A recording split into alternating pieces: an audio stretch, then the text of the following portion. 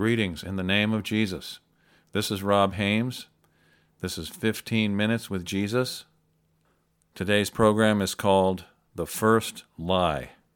Let's turn to Genesis chapter 2, verse 7. And the Lord God formed man of the dust of the ground, and breathed into his nostrils the breath of life, and man became a living being. And the Lord God planted a garden eastward in Eden, and there he put the man whom he had formed. And out of the ground the Lord God made every tree grow that is pleasant to the sight and good for food. The tree of life was also in the midst of the garden, and the tree of the knowledge of good and evil. Let's go down to verse 15. Then the Lord God took the man and put him in the Garden of Eden to tend and keep it. And the Lord God commanded the man, saying, Of every tree of the garden you may freely eat, but of the tree of the knowledge of good and evil you shall not eat, for in the day that you eat of it you shall surely die. Let's turn to chapter 3, verse 1. Now the serpent was more cunning than any beast of the field which the Lord God had made. And he said to the woman, Has God indeed said, You shall not eat of every tree of the garden? And the woman said to the serpent, We may eat the fruit of the trees of the garden, but of the fruit of the tree which is in the midst of the garden, God has said, You shall not eat it, nor shall you touch it, lest you die. Then the serpent said to the woman, You will not surely die, for God knows that in the day you eat of it, your eyes will be opened, and you will be like God, knowing good and evil. So when the woman saw that the tree was good for food, that it was pleasant to the eyes, and a tree desirable to make one wise, she took of its fruit and ate. She also gave to her husband with her, and he ate. Then the eyes of both of them were opened, and they knew that they were naked, and they sewed fig leaves together and made themselves coverings. And they heard the sound of the Lord God walking in the garden in the cool of the day. And Adam and his wife hid themselves from the presence of the Lord God among the trees of the garden. Then the Lord God called to Adam and said to him, Where are you? So he said, I heard your voice in the garden, and I was afraid because I was naked, and I hid myself. And he said, Who told you that you were naked? Have you eaten from the tree of which I commanded you that you should not eat? Then the man said, The woman whom you gave to be with me, she gave me of the tree, and I ate. And the Lord God said to the woman, What is this you have done? The woman said, The serpent deceived me, and I ate. So the Lord God said to the serpent, Because you have done this, you are cursed more than all cattle, and more than every beast of the field. On your belly you shall go, and you shall eat dust all the days of your life. And I will put enmity between you and the woman, and between your seed and her seed. He shall bruise your head, and you shall bruise his heel. To the woman he said, I will greatly multiply your sorrow and your conception. In pain you shall bring forth children. Your desire shall be for your husband, and he shall rule over you. Then to Adam he said, Because you have heeded the voice of your wife, and have eaten from the tree of which I commanded you, saying, You shall not eat of it. Cursed is the ground for your sake. In toil you shall eat of it all the days of your life. Both thorns and thistles it shall bring forth for you, and you shall eat the herb of the field. In the sweat of your face you shall eat bread, till you return to the ground. For out of it you were taken, for dust you are, and to dust you shall return. And Adam called his wife's name Eve, because she was the mother of all living. Also for Adam and his wife, the Lord God made tunics of skin and clothed them. Then the Lord God said, Behold, the man has become like one of us, to know good and evil. And now lest he put out his hand, and take also of the tree of life, and eat and live forever. Therefore the Lord God sent him out of the Garden of Eden, to till the ground from which he was taken. So he drove out the man, and he placed cherubim at the east of the Garden of Eden, and a flaming sword which turned every way to guard the way to the tree of life. Let's turn to Romans chapter 5, Verse 12. Therefore, just as through one man sin entered the world, and death through sin, and thus death spread to all men, because all sinned. For until the law, sin was in the world, but sin is not imputed where there is no law. Nevertheless, death reigned from Adam to Moses, even over those who had not sinned according to the likeness of the transgression of Adam, who is a type of him who was to come. But the free gift is not like the offense.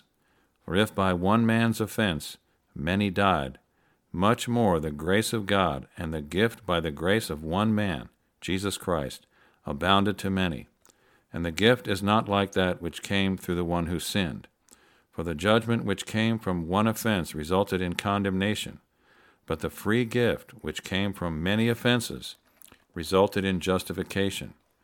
For if by one man's offense death reigned through the one, much more those who receive abundance of grace and of the gift of righteousness will reign in life through one Jesus Christ. Therefore, as through one man's offense judgment came to all men, resulting in condemnation, even so through one man's righteous act the free gift came to all men, resulting in justification of life. For as by one man's disobedience many were made sinners, so also by one man's obedience many will be made righteous. Moreover, the law entered that the offense might abound. But where sin abounded, grace abounded much more, so that as sin reigned in death, even so grace might reign through righteousness to eternal life through Jesus Christ our Lord. Romans 6, verse 15. What then? Shall we sin because we are not under law but under grace? Certainly not. Do you not know that to whom you present yourselves slaves to obey, you are that one slaves whom you obey, whether of sin leading to death or of obedience to righteousness? But God be thanked that though you were the slaves of sin, yet you obeyed from the heart that form of doctrine to which you were delivered. And having been set free from sin, you became slaves of righteousness. I speak in human terms because of the weakness of your flesh. For just as you presented your members as slaves of uncleanness and of lawlessness, leading to more lawlessness, so now present your members as slaves of righteousness for holiness. For when you were slaves of sin, you were free in regard to righteousness. What fruit did you have then in the things of which you are now ashamed? For the end of those things is death. But now, having been set free from sin, and having become slaves of God, you have your fruit to holiness, and the end everlasting life. For the wages of sin is death, but the gift of God is eternal life in Christ Jesus our Lord. The fruit of lies is death, and the fruit of the truth is life. Romans 8:1. There is therefore now no condemnation to those who are in Christ Jesus, who do not walk according to the flesh, but according to the Spirit. For the law of the Spirit of life in Christ Jesus hath made me free from the law of sin and death. For what the law could not do, in that it was weak through the flesh, God did by sending his own Son in the likeness of sinful flesh on account of sin. He condemned sin in the flesh, that the righteous requirement of the law might be fulfilled in us who do not walk according to the flesh, but according to the Spirit. For those who live according to the flesh set their minds on the things of the flesh, but those who live according to the Spirit, the things of the Spirit. For to be carnally minded is death, but to be spiritually minded is life and peace. Because the carnal mind is enmity against God, for it is not subject to the law of God, nor indeed can be. So then, those who are in the flesh cannot please God. Verse 12. Therefore, brethren, we are debtors not to the flesh, to live according to the flesh. For if you live according to the flesh, you will die. But if by the Spirit you put to death the deeds of the body, you will live. For as many as are led by the Spirit of God, these are sons of God. For you did not receive the spirit of bondage again to fear, but you received the Spirit of adoption, by whom we cry out, Abba, Father. The Spirit itself bears witness with our spirit that we are children of God, and if children, then heirs, heirs of God and joint heirs with Christ, if indeed we suffer with him, that we may also be glorified together. Verse 13, for if you live according to the flesh, you will die. But if by the Spirit you put to death the deeds of the body, you will live. Satan is saying the same thing today to Christians, the same lie that he spoke to Eve in the garden. He says, you won't die. You're under grace. Let's look at Titus chapter 2, verse 11. For the grace of God that brings salvation has appeared to all men, teaching us that denying ungodliness and worldly lusts, we should live soberly, righteously, and godly in the present age, looking for the blessed hope and glorious appearing of our great God and Savior Jesus Christ, who gave himself for us, that he might redeem us from every lawless deed and purify for himself his own special people, zealous of good works. It was the lust of her eyes and the desire of her heart that prompted Eve to receive the lie and to sin against God. So it is the condition of our hearts that causes us to receive a lie. Once we believe the lie, then it begins to affect our life in a bad way, and the effect can be far-reaching and can ultimately bring about death, eternal damnation, and separation from God and his goodness. The only hope for us all is the sacrifice of Jesus Christ on the cross for our sins. He is the way and the truth and the life. When we repent of our sins and believe his sacrifice for us, he loved us and washed us from our sins in his own blood. His blood will completely cleanse us of all our sin, and we are made righteous in him. Ephesians 2:8. For by grace you have been saved through faith, and that not of yourselves. It is the gift of God. It is his great love for us and his gift of his Son that will save us and give us eternal life in him, if we will repent and believe him, if we will continue in his word, with the Holy Spirit revealing it to us and teaching us and leading us in doing it. Then we will be his true disciples, and we will know the truth, and the truth will make us free of all the lies that were sent by the devil to destroy us. It is all about our hearts. If we have a heart to love God, to love his truth, to be thankful and serve him and do his will, then we will continue with him. If we have a heart which loves the world, which loves pleasure, money, or anything else more than God, then we will continue in the lies and ultimately end up in eternal damnation.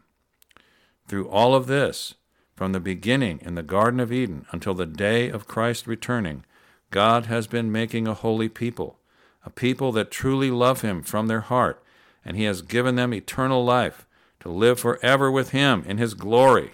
So, be straight with God, humble yourself before him, and ask him to deal with your life and correct you and change your heart as he sees fit. You can trust him. He will not destroy you. He loves you so much that he literally gave his beloved Son on the cross of Calvary, who never sinned, never did anything wrong, to suffer for your sins, to save you from them, and to give you his righteousness, so that if you will continue with him, you will become like him, conformed to his likeness, a new creation in him, and you will enter into his glory. It's up to you. What will you choose? Life or death? Count the cost now. Consider your end now. If God is dealing with you now, he is having mercy on you to bring you to repentance so that he can bless you. He did not send his Son into the world to condemn the world, but that the world through him might be saved. This is the condemnation, that light is come into the world, and men love darkness rather than light, because their deeds are evil. They won't come to the light, because then their deeds will be exposed and dealt with. So we condemn ourselves when we refuse to come truly to Jesus and surrender our lives to him. When we want to keep doing the evil things that we love, and we believe the lie. You will not surely die.